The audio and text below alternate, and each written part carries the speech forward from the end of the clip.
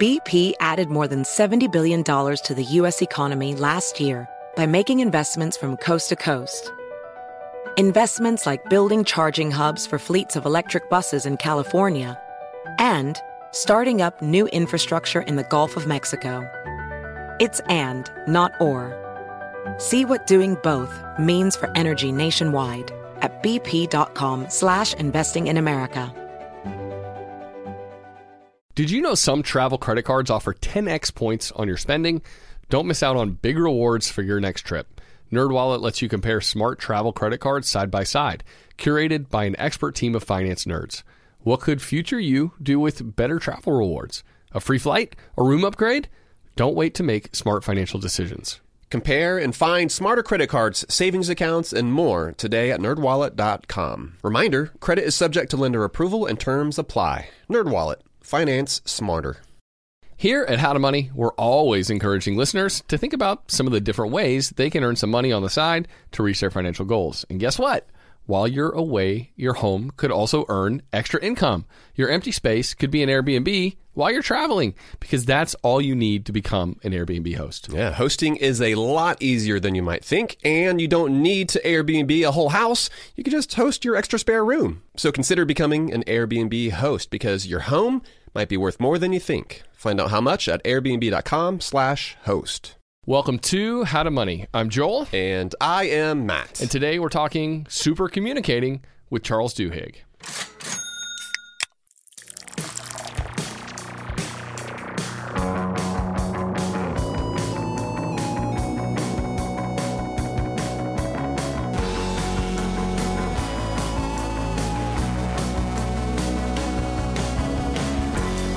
Yeah, so think about any great relationship that you have. So whether that's with your partner or a friend, even like a boss or a supervisor, I'd say that in each of those examples, there's a really good chance that you're both pretty dang good at talking or communicating with each other.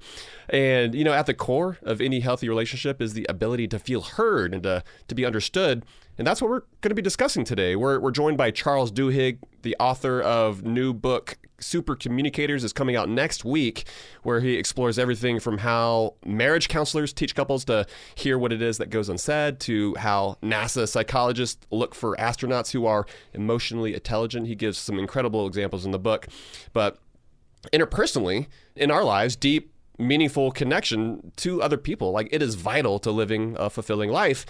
But practically speaking, it's also really important when it comes to discussing money with a partner, for instance. And so we're going to get into that as well. Charles, we're excited to have you on the podcast again. Thanks for having me on. This is a real treat. Of course. Yeah. Okay. The first question we ask every guest, even returning guests, Charles, is what they like to splurge on. And last time we spoke, I believe you had just bought an e-bike. Yes. And that was your big splurge. And I can identify, I love my e-bike, my rad wagon that I throw the kids on the back of occasionally. What do you like to splurge on now? Has that been updated for 2024? So it has a little bit, and I will say the e-bikes worked out really, really well. I was very, very happy with the we got the rad power bikes also, but I think the thing I splurge on now is I started paying for the fancy credit cards, not because like I want to impress anyone with a credit card that I'm carrying, but because it gives me so many points and other benefits, and in particular I pay for the American Express Platinum card. Okay. And the reason I like it is because... What is that, $695 annual fee? It's like something crazy. I mean, it's like every time they charge it once a year, and I'm like, why am I doing this? But then I remember why I'm doing it, which is that I'm able to book things through their travel website. And so whenever I check into a hotel, if you book it through their travel website, they give you like free breakfast every morning and like free valet parking and, you know, $100 to spend at on the property. And I will say that like it feels like such an indulgence, but when I wake up and I'm like, you know what, I can go eat breakfast and have whatever I want because it's free. It's kind of a smart move. That's the thing. Yeah. Like, you're lucky we're not Dave Ramsey, by the way, because you'd get a tongue lashing right now, Charles. Shut you down. Like you said, you asked for a splurge. This is what I splurge on. It's not. Well, honestly, it's not. It's almost less of a splurge because it's just a smart financial move. If you know you're going to take advantage of the different benefits, it's less like, oh, this is something that has some sort of. I think it's true, except that it's the same way that like having a Costco membership. You're like, well, I'll definitely save money on toilet paper. Except that whenever you walk into Costco, you walk walk out with like $300 worth of stuff, right? Ain't Beyond that the truth? toilet paper. And so I think that's the thing that happens with the Amex Platinum is that I'm like, oh, it's a free breakfast. So I guess I'll stay at that slightly more expensive hotel. Yeah. So in that way, you're able to honestly enjoy travel a little bit more when you are going to do that. I can get behind that. Yeah. Charles, so I guess last time we had you on, we were talking about the power of habit. Some of your other books, you discussed accomplishment. Why did you pivot to writing about communication specifically here in this book? Yeah. No, it's a great question. And the answer is that, when I was writing The Power of Habit and Smarter, Faster, Better about productivity, both of those books were really like focused on the individual, right? They were focused internally about how to become more successful. But the truth of the matter is that like most people's success is not reliant just on themselves. Most of the time, if we manage to achieve our goals or we manage to lead a happier and a healthier life, it's because we are working with other people, whether they be our spouse or coworkers, in ways that allow us to do that. And at the core of that is communication, right? We all know people who are masters and wonderful at communication, and we see the benefits that they get from it. And the thing that I learned is, in the last decade, we've learned a lot about the science of communication, and anyone can become one of those people. Anyone can become a super communicator. And so I thought that was something important to share with readers. Okay. So you mentioned the term already. What is a super communicator? Like, what's the goal we're aiming for here? Are we trying to become the next Tony Robbins, filling a packed out stadium or something, and getting people to jump up and down? Or like, what are we going here for with the super communicator thing? What we're going for is we're going for connection. And here's the best way to think about what a super communicator is. Let me ask you guys this. So if you've had a bad day, and you need to talk to someone who is going to make you feel better. Like just talking to them is going to really help. Does that person pop into your mind immediately? Like, do you know who you would call right away? Yep. Yeah, for sure. Who is it? Wife.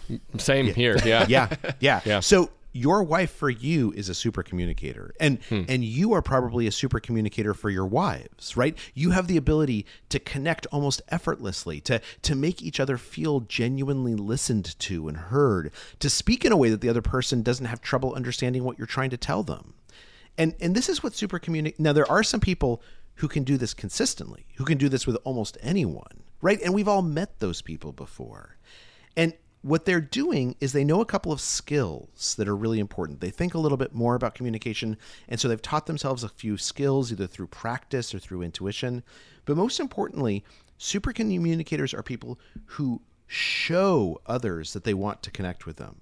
Mm-hmm. And it's that demonstration of wanting to connect, wanting to understand that makes us, and this is hardwired into our brains, makes us feel closer and more trusting and to like the other person more, and ultimately to feel happier. I love that. Yeah, so one of those skills is actually question asking.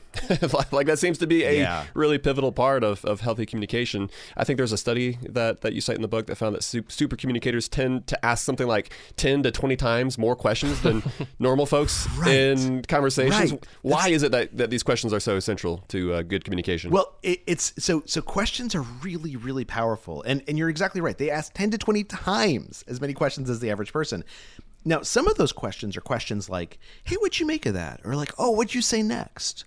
Right? They're questions that are so slight we hardly even register them as questions.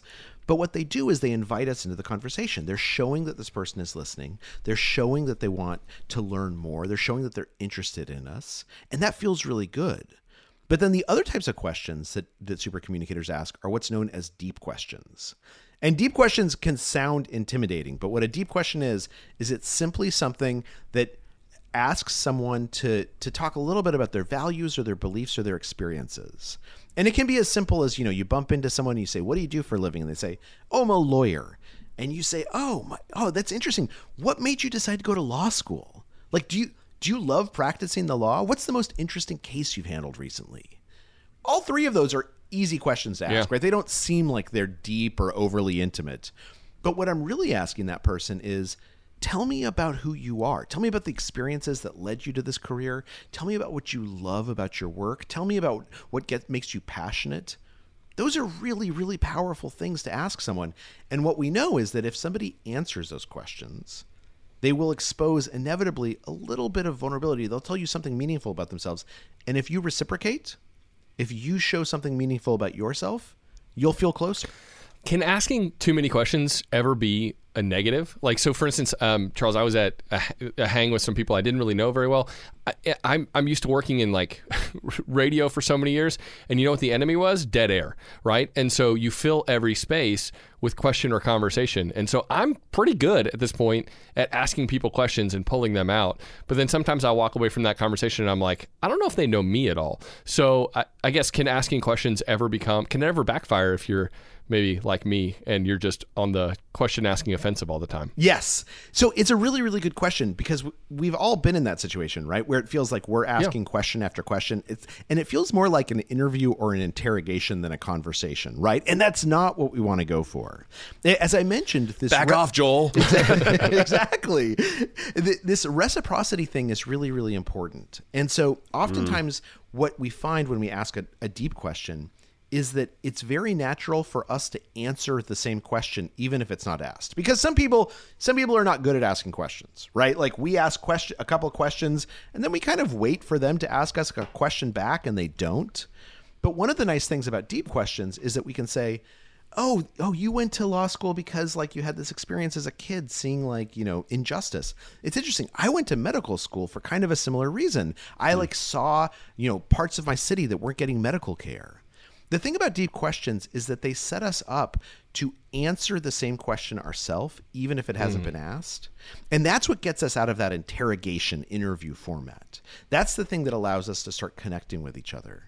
Because our brains are actually hardwired to pay attention to anything that looks like vulnerability. And this actually makes sense, right? Because in the past, if an individual was vulnerable, that meant that they were the weakest part of your tribe, or that if you were attacking, that's the person to attack. And so our brains evolved to pay really close attention to anything that seems like vulnerability. That's the loudest form of communication possible. Now, vulnerability can be as small as saying, oh, I went to law school because, I saw like an uncle of mine get arrested once. And the reason why that's vulnerable is because it opens me up to your judgment. Now, I might not care about your judgment. I might not care at all. But simply opening myself to judgment, it triggers those parts of my brain that make me pay close attention to how you react. And if you react by saying something equally meaningful, something equally vulnerable, then it helps us feel closer to each other. In fact, we're almost powerless not to feel closer and more trusting of each other when someone engages in this reciprocity. That makes sense. Yeah. And you outlined in the book too how that it is very different than mimicry, right? Yes. And so like a small example might be, if we're talking about money, let's say you are starting to set some financial goals. It's still pretty early on in the year. So maybe you're like, hey, what if we're able to achieve this? We're not talking about just saying, yeah, let's achieve that. Right. And just being, parroting whatever it is that maybe your partner's saying, but it might mean, okay, man, that's awesome. Let me share with you what my hopes and dreams are. Yes. And hopefully they align, but there's something there that goes beyond just imitation. Yes, that's exactly right. That's exactly right. And, in improv, they have this phrase, yes, and, that whatever someone says, you have to say yes, and to them and start building on it. And the same thing is kind of true in conversations, which is that when somebody brings something up, it's not enough to simply listen or say, that's interesting. What you have to do is you have to show that you're listening and then build on it. And in fact, when we have conversations in conflict, and oftentimes conversations about money involve some degree of conflict, right? Because we might be feeling heated, or we might be feeling scared, or there's just a lot of emotions. In conversations that involve just a little bit of conflict or a little bit of tension, there's a technique known as looping for understanding that has been shown to be incredibly powerful, that does exactly what you just said.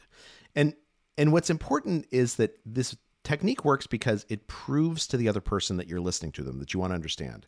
And there's 3 steps to it. The first is ask a question, preferably a deep question if you can. The second step is repeat back in your own words what you just heard them say. Right? Exactly what you just said. Don't mimic them. And if you have to take a couple seconds to think about what you're going to say, that's okay. Because what we're doing is we're proving that we're processing. We're proving that we're listening. And then step number 3, and this is the one that most people forget, but is particularly important in conflict. Ask if you got it right. Because it might be that you didn't actually understand what the person was trying to tell you. But also by asking if you got it right, you're asking them for permission to acknowledge that you understand, that you're listening closely. And as a result, they're going to want to listen closely back to you and understand what you're saying. You're using some therapist techniques here too, Charles, in this book, right? And I know because my wife is currently in grad school to become a therapist, and we're talking about a lot of these concepts at home and how she's implementing them in the therapy room. I have a question too. We talked before we started recording about kind of COVID and the impact that had. We mark our world now, pre-COVID and post-COVID, in so many ways. And how do you think that changed the dynamics of communication for so many people as we maybe retreated more into ourselves, into our families? Yeah.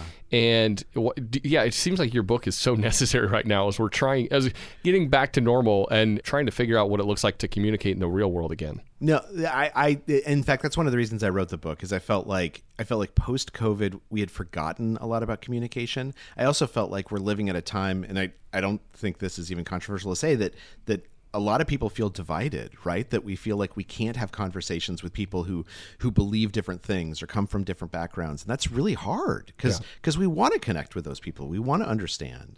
I think one of the things that happened during COVID is that people just fell out of practice of having conversations, right? I remember I live in California now, but I was living in New York at the time, and I would ride the subway every single day. So I was around, hundreds to thousands of people. And then COVID happened, and suddenly all of that stopped. In any given day, I might see literally just my family for a week or a month. And everyone who's listening, you've had this experience. And even now that COVID isn't over, but even now that the pandemic is done, I still see that there's fewer barbecues, there's fewer get-togethers. We forgot how to talk to each other in an easy, conversational, fun way for some settings. And so the key there is literally just to practice it, because our brains are designed to push us to talk to other people. Our brains are designed to push us to connect. Communication has been Homo sapiens' superpower. The thing that allows us to succeed far better than any other species is that we can talk to each other. We can share ideas and feelings. And so reminding ourselves of the skills of how to do that can be really, really valuable, because that's where most of us find our meaning in life. Yeah, that's right. And also in the book, you talk about some of the different kinds of conversations that we have, Charles, right? Yeah. So how do we determine which kind of conversation that we're having with somebody? And there's actually a story involving me and my wife and money that kind of is at the core of this. So my wife and I, this is like years ago, we went on this vacation to Florida, and it was just the two of us. We found a babysitter for the kids, and we went to this like spa. We were in some resort, and for some reason money came up and we started arguing about money, like literally in the hallway of the spa. And neither of us could let it go. Like I was like, I was telling my wife that we need to budget more, but really I was really, really angry. And she would come up with these solutions. She would say like, look, here's a budgeting way and here's a budgeting way. And I'd say, no, you're not listening to me. Like I don't want to solve this problem. I want you to understand like what I'm feeling. Yeah. And like we argued for, I don't know, an hour and a half in a spa. It was terrible. It was the worst. So relaxing. Yeah, it was great. It was great. So best vacation ever. So afterwards, I started calling these researchers and asking them like, what is happening here? Like, why couldn't we stop this conversation? Why couldn't we hear each other? And they said, well, look, here's the thing you need to understand is that what one of the big things we've learned in the last decade is that we think of a discussion as being about one thing. Like you thought your discussion was about money, but actually every discussion is made up of different kinds of conversations. And if people aren't having the same kind of conversation at the same moment, they won't really hear each other. So when you went into that conversation, you were having an emotional conversation, and your wife was responding with a practical conversation. And those actually use different parts of our brains. And if you're not using the same kind of brain at the same moment, you can't really connect with each other. Yeah. And most conversations fall into one of three buckets. There's usually practical discussions, which is what my wife was having, emotional discussions, where you want to share how you feel and you don't want the other person to solve your problems. You want them to empathize. And then social conversations, where we talk about how we relate to each other and to society. So if we're both having the wrong conversation, right, then we're just kind of talking past each other. And she's coming up with suggestions because she thinks the problem is, hey, our budget isn't on track and we need to fix that part of things. And you're saying, no, like money is stressing me out, and it's got this more emotional component. How do we get on the same page so that we're not talking past one another near the beginning of that conversation, so that we're not wasting all that energy and, creating more relational, emotional turmoil? Well, the first thing is just to recognize that you are having different kinds of conversations, right? Just to kind of understand that that's why you're failing to connect. And then this is where questions become so important, because the way that we figure out what kind of conversation is occurring, the way that we align with each other, is by asking questions. And sometimes it's as simple as asking a question like, what does this mean to you? There's a story in the book about this guy, Dr. Bafar Adai, who's a surgeon, a cancer surgeon, who kept on telling his patients that they didn't need to get surgery, and they would insist on getting the surgery even though he advised against it. And so he tried to figure out what he was doing wrong, and he talked to these professors at Harvard Business School, and what they said, look, you're going into this conversation assuming you know what the other person wants, that they want your advice.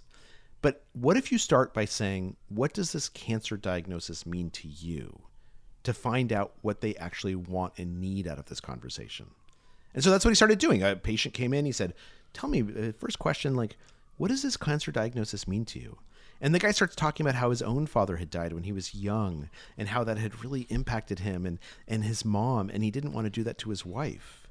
And Dr. Dye realized, oh, this guy isn't asking for medical advice. He wants to talk about the emotions of being worried for his family, trying to protect his family. So Dr. Adai matches him, what's known as the matching principle in psychology. And once they have that emotional conversation, then they can move on to practical topics. And then they can talk about treatment options together. But the key is, if you ask a question first and you listen, you figure out what each person actually wants out of that conversation. It's almost like the bedside manner needs to be there, not only in the doctor's office, but then also in our homes and in our friendships. We can't just address the optimization problem or, maybe this specific pointed thing, but we have to be able to identify with the person who's speaking to, so that we can have a conversation that actually lands us where we want to go. And we want to we've got more questions for you, Charles. We want to specifically talk about, okay, what if we're having a budgeting conversation? How can we make those maybe more effective? We get a few more questions we'll get to with Charles right after this.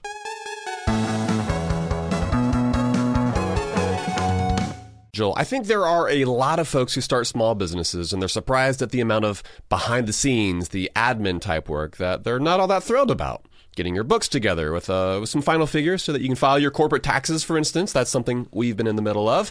But it can really gum up the gears, potentially keeping you from doing the work you love. If this is you, you should know these three numbers: 37,000, 25, and 1. That's right. Yeah, 37,000. That's the number of businesses which have upgraded to NetSuite by Oracle. NetSuite is the #1 cloud financial system, streamlining accounting, financial management, inventory, HR, and more. 25. NetSuite turns 25 this year. That's 25 years of helping businesses do more with less, close their books in days, not weeks, and drive down costs. And 1, because your business is one of a kind. So you get a customized solution for all of your KPIs, key performance indicators, in one efficient system with one source of truth. Manage risk, get reliable forecasts, and improve margins. Everything you need to grow, all in one place. There's a lot of power in the simplification of having all that information in one place. Helps you make better decisions. That's right. And right now, download NetSuite's popular KPI checklist designed to give you consistently excellent performance, absolutely free, at netsuite.com/howtomoney. That's netsuite.com/howtomoney to get your own KPI checklist. netsuite.com/howtomoney. So we've mentioned on the show how we've got a Dominican trip coming up. We're going to celebrate, Joel, you and Emily. You're both turning 40 this year, so we're doing it up right. And a lot of listeners, they might have trips of their own planned. And sometimes those vacations can get expensive. So what better way to offset some of those costs than to have your home earning some money while you're away? Yeah, that's right. Why let it sit empty when it can be earning extra income on your behalf? It's a smart and practical thing to do. So think it through. Maybe you have some extra space in your home. Maybe you have a whole house to host. Or maybe you're going on vacation and your home is just going to be sitting empty. In every case, you can Airbnb it. You already have the space, so it won't be a huge adjustment. Yeah, I mean, the way I see it, if you're not using your space, you've got two options. You can either let it just sit there empty, or you can do some optimizing and make some money off of it. Really, if you think about it, you already have an Airbnb. You just need to start using it. Your home, it might be worth more than you think. Find out how much at airbnb.com/host. A big part of being a responsible adult is taking care of the things you care about. For instance, my bike that I ride in to work on. I keep the tires pumped. I keep the chain greased. Gone are the days of leaving your bike out in the rain for weeks at a time, like a kid. Simply put, the things futures are built around are the things worth protecting, and making an estate plan now means gaining security of your assets and peace of mind for you and your loved ones. With Trust and Will, you can create and manage a custom estate plan starting at just $199. Go to trustandwill.com/howtomoney for 10% off plus free document shipping. As the primary breadwinner for our family, I've taken the steps to ensure that Kate and the kids, that they're going to be taken care of if something terrible happens to me. Each will or trust is state-specific and customized to your needs.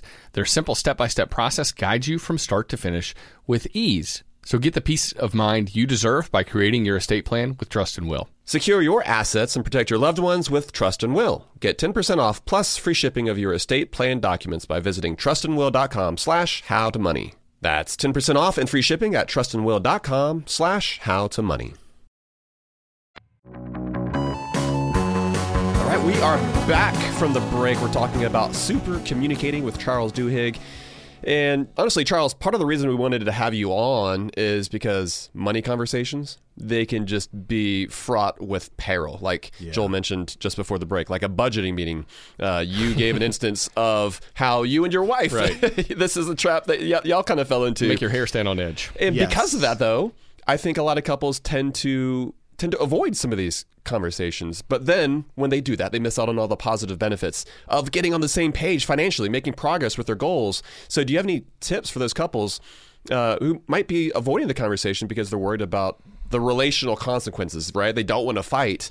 And is the first step maybe identifying what kind of conversation that you are about to have, sort of like you talked about just before the break? I think that's part of it. And I think even before you do that, so a lot of what we know about having conversations about money is also true about having conversations about topics like race and gender, which is really interesting, right? Because we don't think of those things as being similar, and yet they all tap into a lot of anxieties when we tell someone you need to talk about this.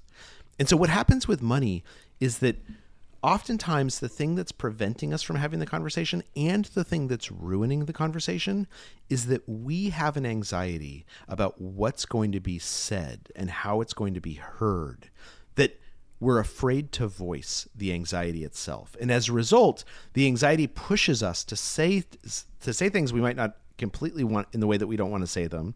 And it pushes us to hear things in the way that the other person isn't trying to communicate. So what's the first thing that we should do before we have a conversation about money?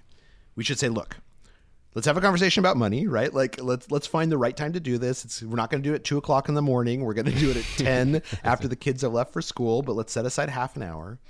And let's start by just saying, I want to acknowledge this is a hard conversation and it's going to be awkward.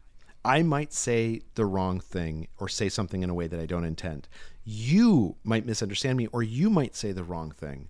And I want you to know I am not going to hold that against you. And I want to ask you not to hold my mistakes against me. So let's just acknowledge at the outset, this is potentially an awkward conversation. Then the next thing that we can do is we can decide what kind of a conversation we want to start with. Now, the truth is that most of the time when we're talking about money, we think that we should start with that practical conversation, right? We think we should talk about making plans and creating budgets together and how that's going to work. But the thing that's happening in a money conversation is that emotions are so pitched that they can ruin that conversation. Yeah. Because I'm going to react with fear or anger, or I'm going to hear something you're saying and not understand it because it taps into some anxiety that I have. And so oftentimes after saying this is going to be awkward, the first thing we can do is to say, let's start with an emotional conversation. Tell me, how do you feel about the money in our life right now? Are you worried? Are you satisfied? Are you feeling okay? Are you feeling kind of uptight? Just tell me about how you feel. And then I'm going to tell you how I feel, and we're going to loop each other. I'm going to repeat back what I hear you saying to show that I'm to prove that I am listening, and also to make sure I'm getting it right. And then once we're aligned, once we've sort of gotten this emotional thing on the table, then we can start having a practical conversation. Yeah, I mean, I think people often think that money and money conversations are about the spreadsheet. But so much, a massive percentage of how we think about personal finances has to do with our background, our history, how our parents handled money. There's so much emotional and historical kind of stuff we have to dig through. It's not just dollars and cents and spreadsheet stuff. And when we treat it like that, we're often, at the risk of being misunderstood or not having a productive conversation, or maybe like overshooting and not really seeing what our spouse or our partner is going through. I want to talk to you. You say that the goal isn't to win the conversation, right? But you also say that it is a negotiation of sorts. So how does taking a win-loss approach set us up for failure, and how does negotiation make us actually have better conversations? Yeah. So in psychology, what they refer to the starts of conversations, they refer to them as quiet negotiations. And you're exactly right that the goal of this negotiation, this quiet negotiation, it is not to win, right? And oftentimes we go into a conversation thinking, my goal is to get the other person to agree with me, or my goal is to convince them of something, or my goal is just for them to think I'm smart. But actually, that sets our conversation up to be a failure. Yep. The real goal of any conversation is understanding each other. Simply understanding what the other person is trying to say, make sure that they understand you. And if you walk away disagreeing with each other, but you both understand each other, then that conversation is still a success. Yeah, that's right. So this quiet negotiation, instead of trying to negotiate where I win something, my goal is to negotiate to understand what you want and need out of this conversation, and to share what I want and need out of this conversation. That's how we create what's a win-win negotiation, right? Yeah. Whether it's a conversational negotiation, or if you're trying to like close a deal, the best deals are the ones where there is a win-win, where everyone walks away happier than they were before. And if we go into that beginning of the conversation and we say, look, my goal is to figure out what we both want and need and to understand, then what you'll start doing is you'll start doing these little experiments. And most of us do them without even realizing we're doing them, right? We might make a joke, and then we'll look to see if the other person laughs along or if they're still serious, if this is a formal conversation. We might interrupt each other a few times at the beginning of the conversation to figure out, is this a conversation where we ping pong back and forth, or is it one where you talk and then I talk? We conduct these experiments without actually even thinking about them. But supercommunicators, people who can do this consistently, they pay a little bit more attention to how the other person reacts. They try a little bit more, they experiment more. And most importantly, if they try something and it doesn't work, they don't see it as a failure. They don't see it as an awkwardness. They see it as a piece of data they can use. That's a part of why it's been so hard, I think, for folks to communicate online. But right, like you talk about the body and the facial cues. Those YouTube comments are great, man. I don't know what you're talking about. But just like you said, just picking up on like a sigh or a shifting in the seat or like a waver in someone's voice. Like you talk a lot about that, and even how like babies, that they're able to like. There's a certain amount of that's a hungry cry or whatever. Yeah. Like you got that, but even just the reciprocity that a baby exhibits when they're looking at their mother, you talk a good bit about that in the book. Well, that's exactly true. Now, that being said, that doesn't mean you have to have that visual element, right?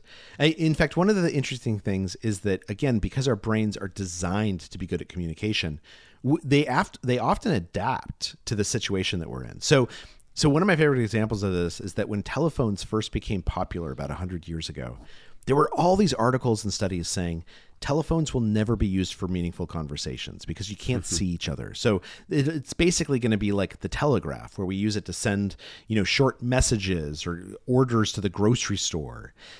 And that was actually true when they wrote that. They have transcripts of people during that early period, and what you hear is that people had these very stilted conversations. They didn't know how to talk on the phone.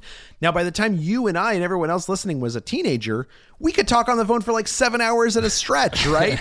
And have these real meaningful conversations. And it's because we learned how to use the phone the same way that our kids today and ourselves are learning how to use online communication. Now, the key, though, is to pay attention to how different channels have different rules. That when I'm texting you, I need to communicate differently than when I'm emailing you, than when I call you, than when I see you. And most of us know this intuitively, but then sometimes we forget because everything's so fast moving. We jump online, we type a note to someone, we can hear the sarcasm in our own head of what we're saying. But when they read it, they don't read it as sarcastic. They read it as serious and they get upset. And so the key is just to remember our brains can adapt to new channels of communication, but we have to remind ourselves that the rules are different from channel to channel. That's true. Okay, so I want to go back to, like, as you were talking about the negotiation, the quiet negotiation process. I love how you wrote about the fact that, like, it's a creative endeavor. Yeah. You used language, and similar language to kind of describe that. But basically what you're doing is by having that sort of quiet negotiation, by sort of ping-ponging back and forth, especially when you are talking about something, like, again, when it comes to money, is I think if you can go into something with an open mind, go into a conversation with an open mind and not necessarily having a fixed end goal, you both partners might end up at a goal or result that neither one of them could have come to on their own, where there's maybe a little bit less sacrifice than either one of them could have ever imagined, and how that's just such an important part of the communication process. That's exactly right. And think about how powerful creativity can be in finding new ways to talk about things that are hard.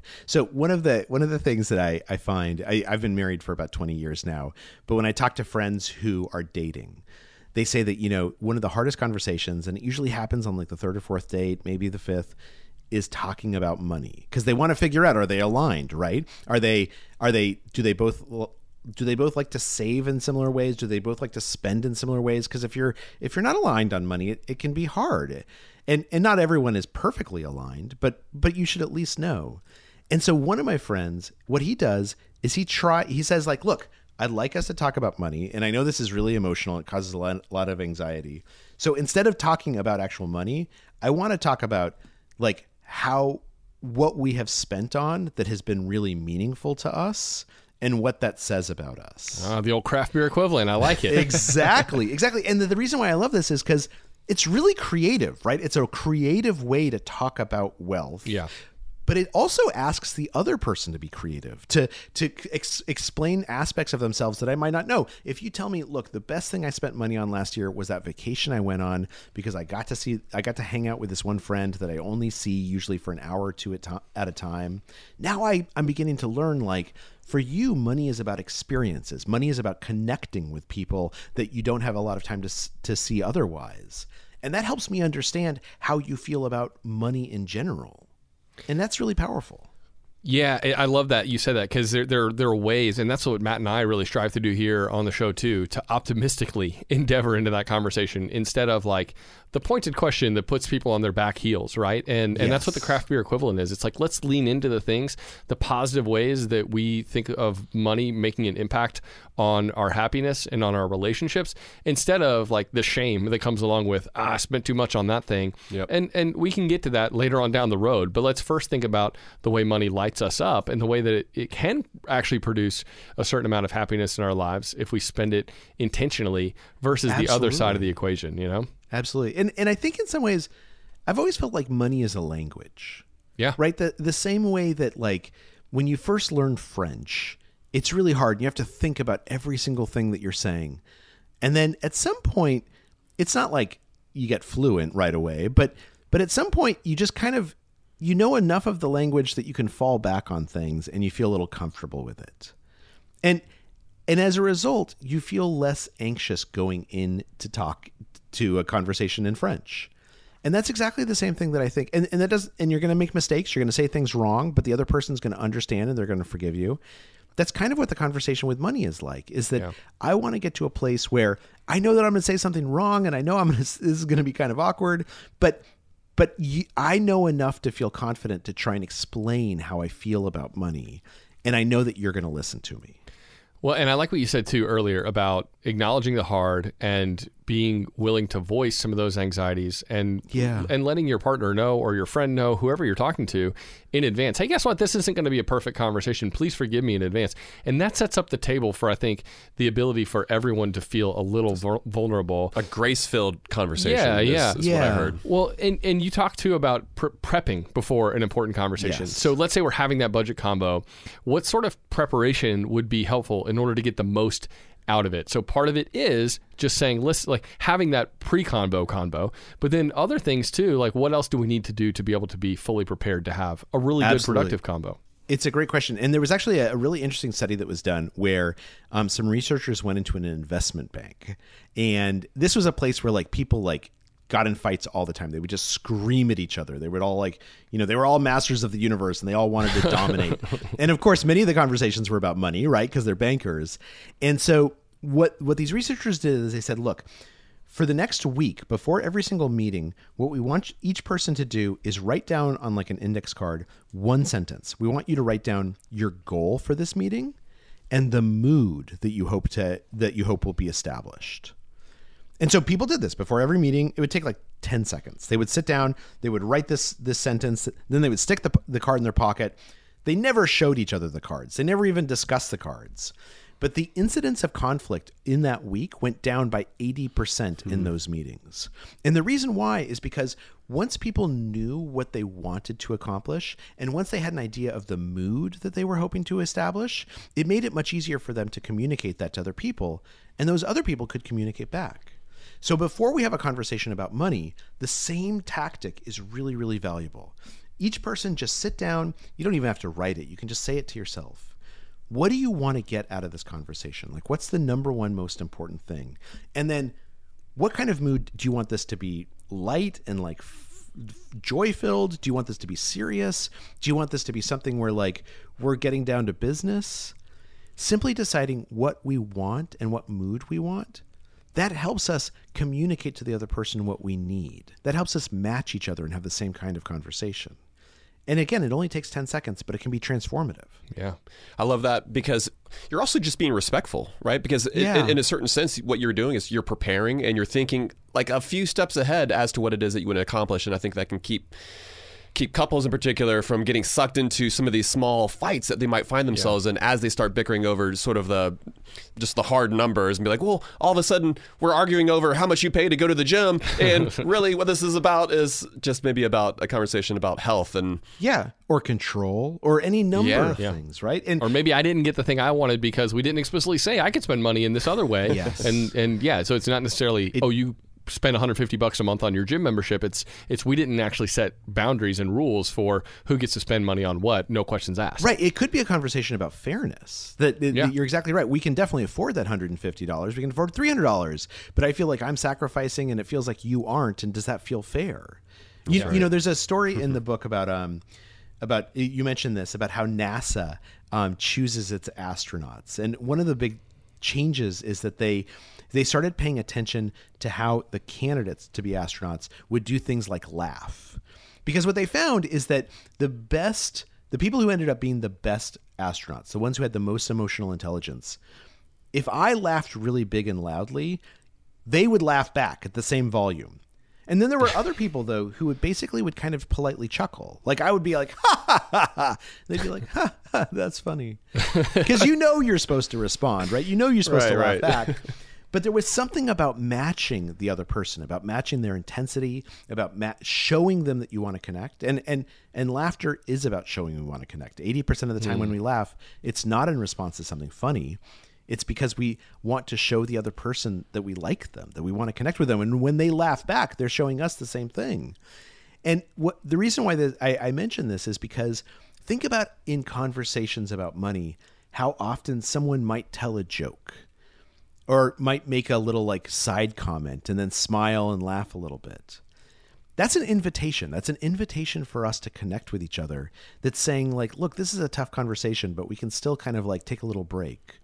And if we ignore that, if we say, oh yeah, that's funny, let's get down to the budget, then what we're really doing is we're preventing that opportunity for connection. And so listening for these small emotional signals, whether they be light and happy or something unexpectedly serious or something where someone says, I'm worried about this and you don't understand why they're worried, those signals help us figure out what we ought to actually be discussing. Awesome. Well, Charles, we've got a few more questions we want to get to. Specifically, I think we want to dive into just vulnerability and what it means to really get to know someone as we're talking about relationships and conversation, communicating. We'll get to all of that right after this.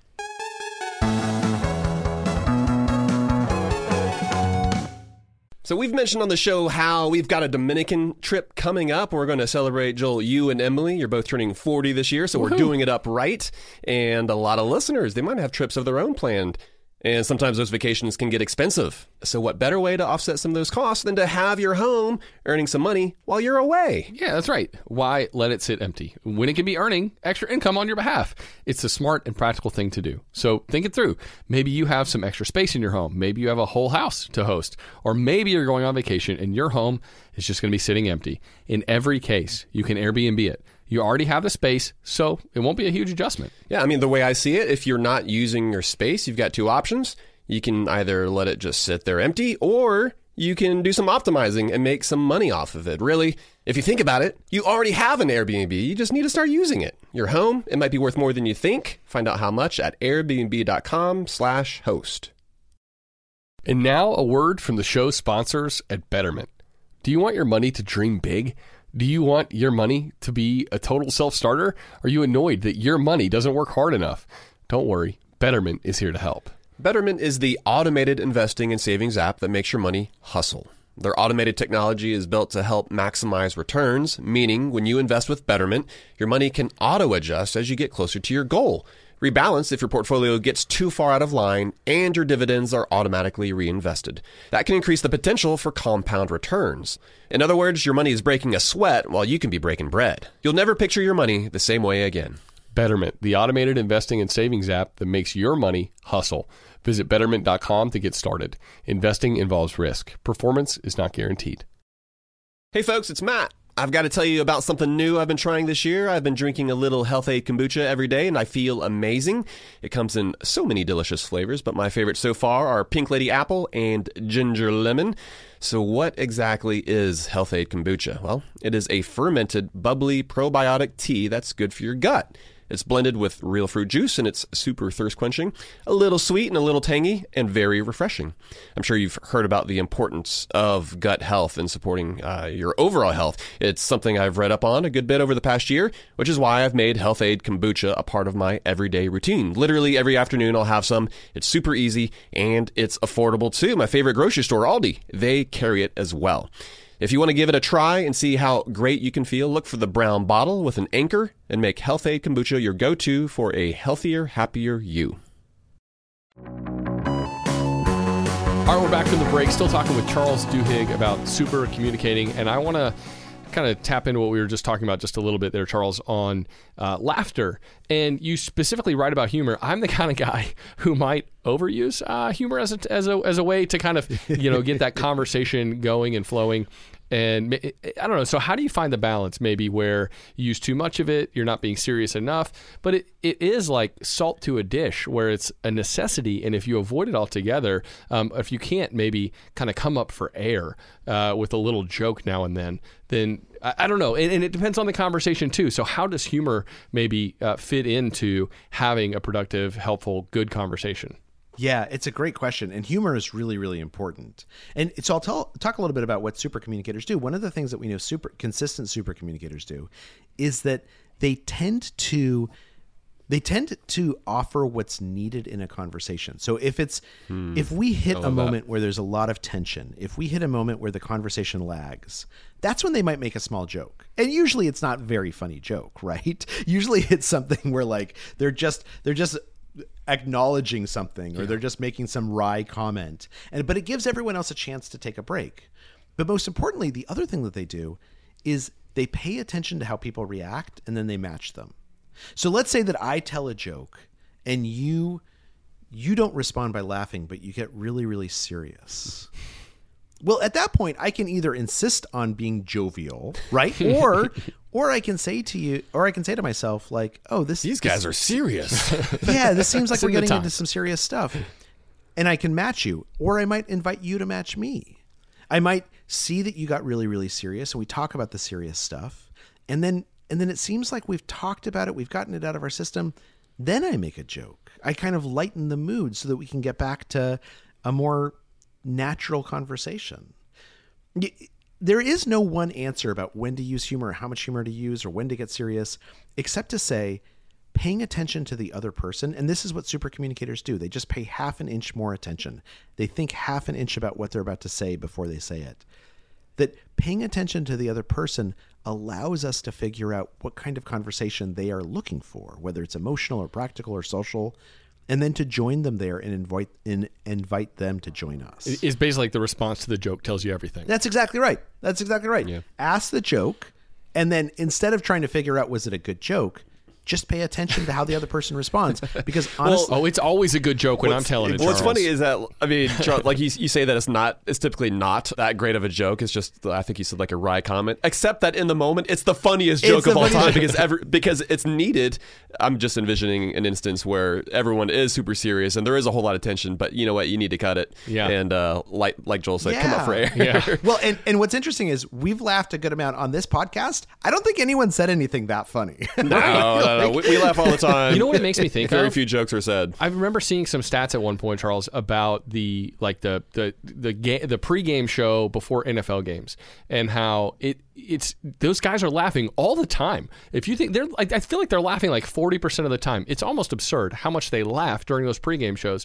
But that is really attractive to people who watch them. Watching Terry Bradshaw, I don't even know who's on there anymore because I don't really watch football. But it's something about that conversation and the laughter and the kind of mutual enjoyment of each other that people are attracted to. It's not even just like, oh, give me all the breakdown analytics of the game that's coming up. So much is about how they relate to one another, and we find that enjoyable watching it as humans. And it's because they match each other. Because when one person laughs, the other people laugh as well, that you know that they're connected. And the same thing can happen with other emotional expressions. I mean, think about it in a conversation when you do get serious suddenly yourself. When you say something that's meaningful, that maybe like you're taking the conversation to another level, think about how good it feels when the other person matches you, meets you there. When they say, oh, I hear what you're saying. Like, when my dad passed away, I felt the same thing, and I totally understand how this has influenced everything you've done since then. It feels like we're heard and understood. And what's important is, again, I mentioned that our brains have evolved to communicate. When we were evolving, the way that communication was reinforced was that anytime we connected with other people, it felt wonderful. In fact, our brains are hardwired to feel good when we connect, because that's what led us to build families and then communities and then villages and eventually cities and countries, right? These things that helped make humans more successful.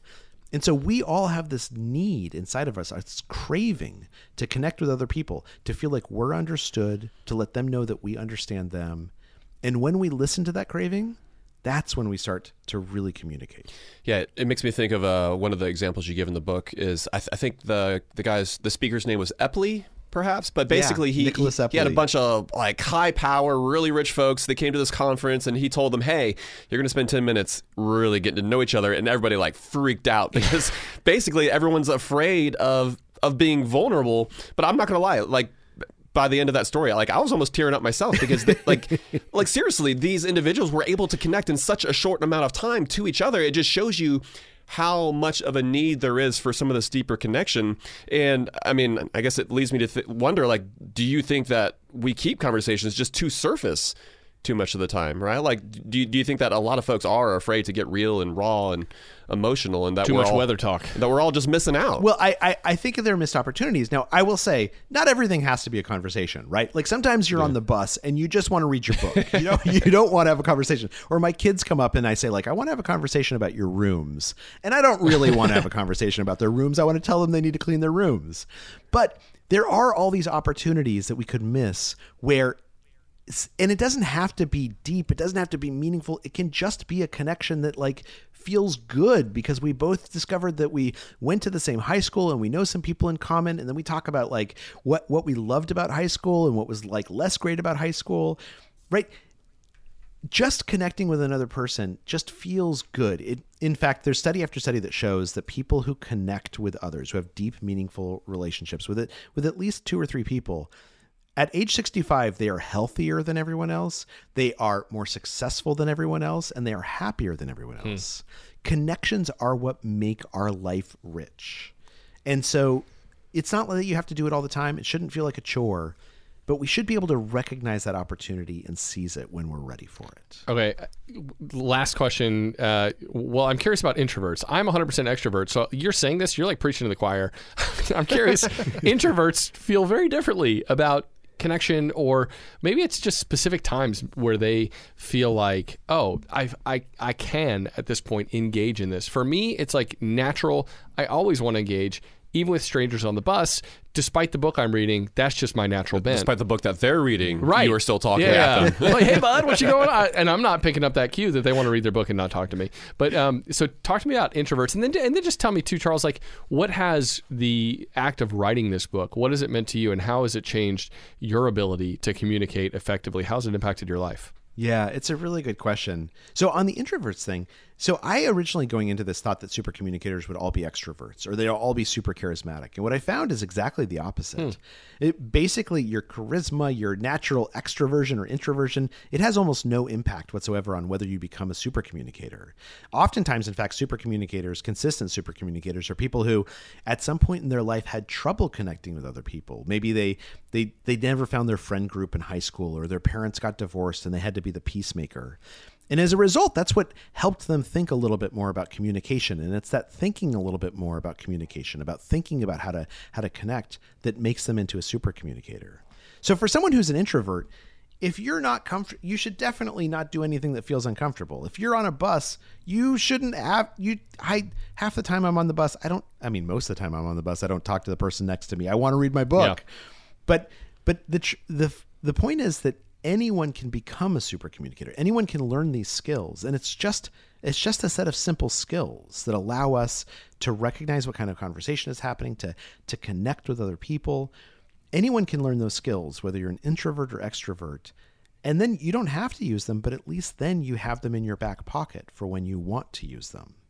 And to answer your question about how this has influenced me, so my wife and I do this thing where when we start a conversation, we will very often say, do you want me to help you solve this problem? Or do you just need to vent? Like, do you want me just to listen because you want to get this off your chest? And like, that has made things so much better. Now, when I'm talking to my kids, instead of asking them about the facts of their life, these shallow questions like, what'd you do in school today? Who did you have lunch with? Now I try and ask just a slightly deeper question. Like, what was the best part of today? Like, I know that most of the time you have lunch with Jasper. What do you like about Jasper? Like, what do you admire about him? And those questions, they are more real. My kids, when I ask them fact-based questions, they say, fine, no, it was good. Yes, no. When I ask them instead of asking them about the facts of their life, when I ask them how they feel about their life, they tend to tell me this incredibly rich tapestry. Mm-hmm. And I learn things about my kids I wouldn't learn otherwise. I love that. That's cool. You talk about that. You highlight that in the book by saying to ask those open-ended questions because they do lead to so much more in life. But yeah, Charles, thank you so much for spending some time with us to talk with us about your new book. Where is it that folks can learn more about you, what you're up to, and where they can purchase the book? Yeah, so the book's available February 20th wherever you buy books. And in fact, you can pre-order, which I would enormously appreciate. That's you can right. find it on Amazon and Barnes & Noble, your local bookstore. And then if they want to find me, if you just Google me, Charles Duhigg, or The Power of Habit, or Super Communicators, my website will come up. And I'll mention that my email address, which is charles@charlesduhigg.com, is on my website.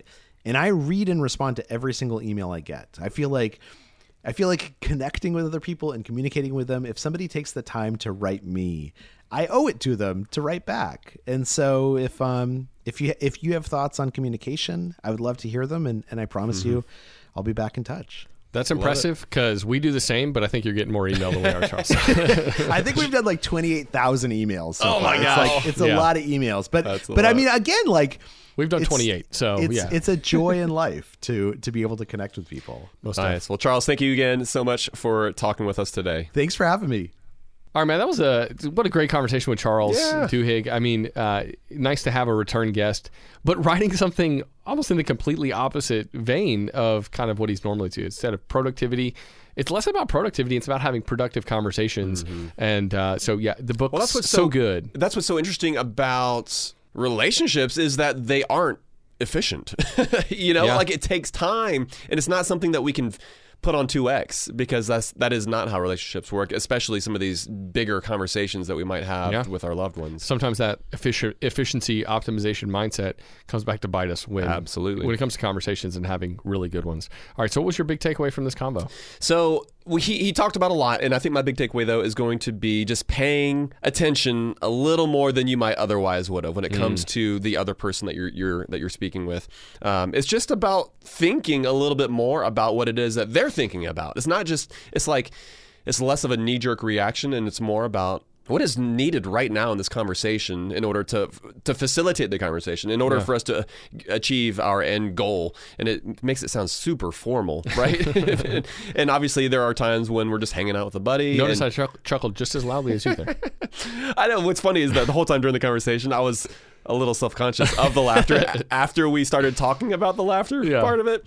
But it doesn't have to be overly complicated. It's just about paying a little more attention to the other person, which is, that's what it's about. That's what being selfless and caring and thoughtful is about. It's just about paying attention to the other. That doesn't mean not having an opinion, but it means, hey, maybe it means not being a freaking bulldog and bulldozing somebody when it comes to either their opinion or what their goals are, or maybe their idea for maybe a strategy to achieve whatever goals that you might have shared in common. But I don't know. I like that as just like a simple, practical takeaway for everyone. I've been guilty of being the guy who's just waiting to get his turn to speak and not paying attention enough to bounce off whatever the person just said. So yeah, I feel like I've grown in that, but that's something I could stand to grow in more. Yeah.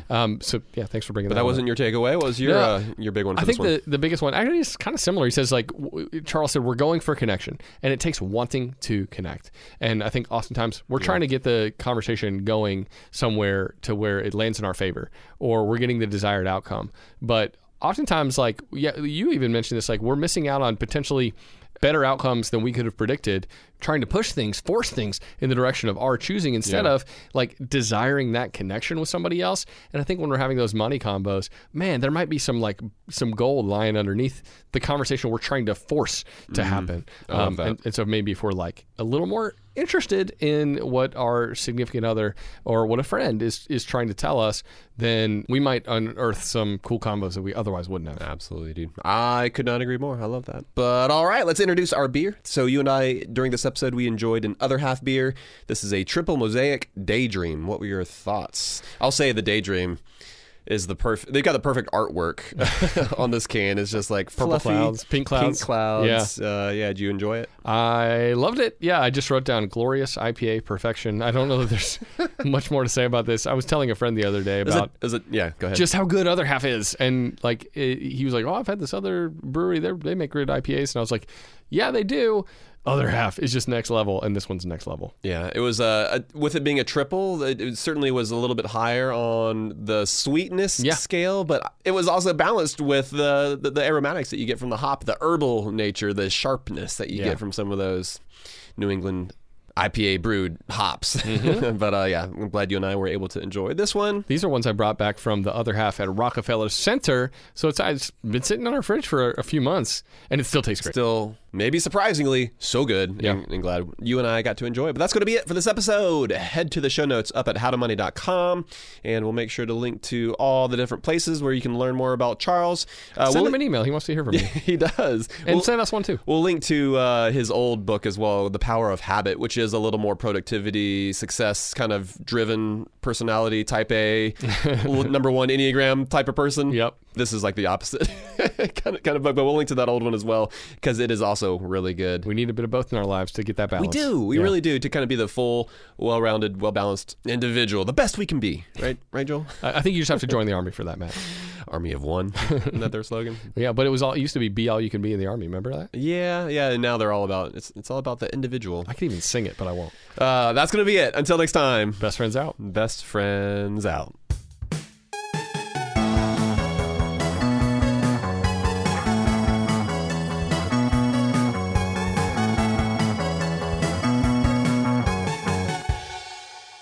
Be all that you can be in the Army. Infinity presents a new chapter in luxury, the premiere of the all-new 2025 Infinity QX80, live March 20th from the Edge at Hudson Yards in New York City, featuring a performance by John Batiste. The all-new 2025 Infiniti QX80 is an SUV designed to help every passenger feel just right. Be the first to see it March 20th at 7 p.m. Eastern, only on iHeartRadio's YouTube channel. Save the date at new-QX80.com. Don't miss it. 2025 QX80 coming this summer. Supercharge your Workdex with AI-powered Canva presentations. All you do is start with a prompt. You describe your presentation in a few words, and Canva presentations will generate captivating slides that you can then customize in seconds. Canva presentations are designed for every workplace and every department. Whether you work in sales, marketing, HR, ops, and more, Canva presentations can generate any deck you want for work. Sales decks, marketing presentations, onboarding plans, you name it. Any department can save time on any presentation with AI. Generate slides in seconds with Canva presentations at canva.com. Designed for work. Upswell Marketing would like to remind listeners that most people don't belong to two gyms. They don't see two dentists or trust two auto repair shops. So, when customers choose your small business over your competitors, they're really choosing you. Upswell Marketing's unique approach includes direct mail, search engine marketing, and social media ads. And in fact, that formula and media mix has fueled more than 10,000 small business success stories. And new customers receive 15% off their first order when they mention that they heard about Upswell on this podcast. For more information, visit upswellmarketing.com.